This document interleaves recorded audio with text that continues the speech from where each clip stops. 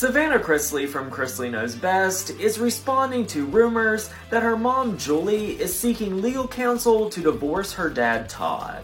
Savannah said, "I was recently notified that the National Enquirer was going to be running a story on about how Julie Chrisley was bringing counsel to file for divorce." She said, "That is a lie, and the only reason I'm speaking about the National Enquirer is because, frankly, you should be held accountable for all of your lies." She reiterated and said, "No, my mother has not hired counsel. In fact, if she did, it would have gone through me, so that whole story is a lie." Savannah said, "I just sat with my mother in visitation this weekend, and she cried about how much she misses my father. So for the people giving these outlets false stories, karma is a beep, and it's going to come and bite you." She said that she plans to find out who gave this false info to the National Enquirer because it's a lie, and it's just unfortunate that we live in a world that wants to tear families apart and wants to spew hate and lies.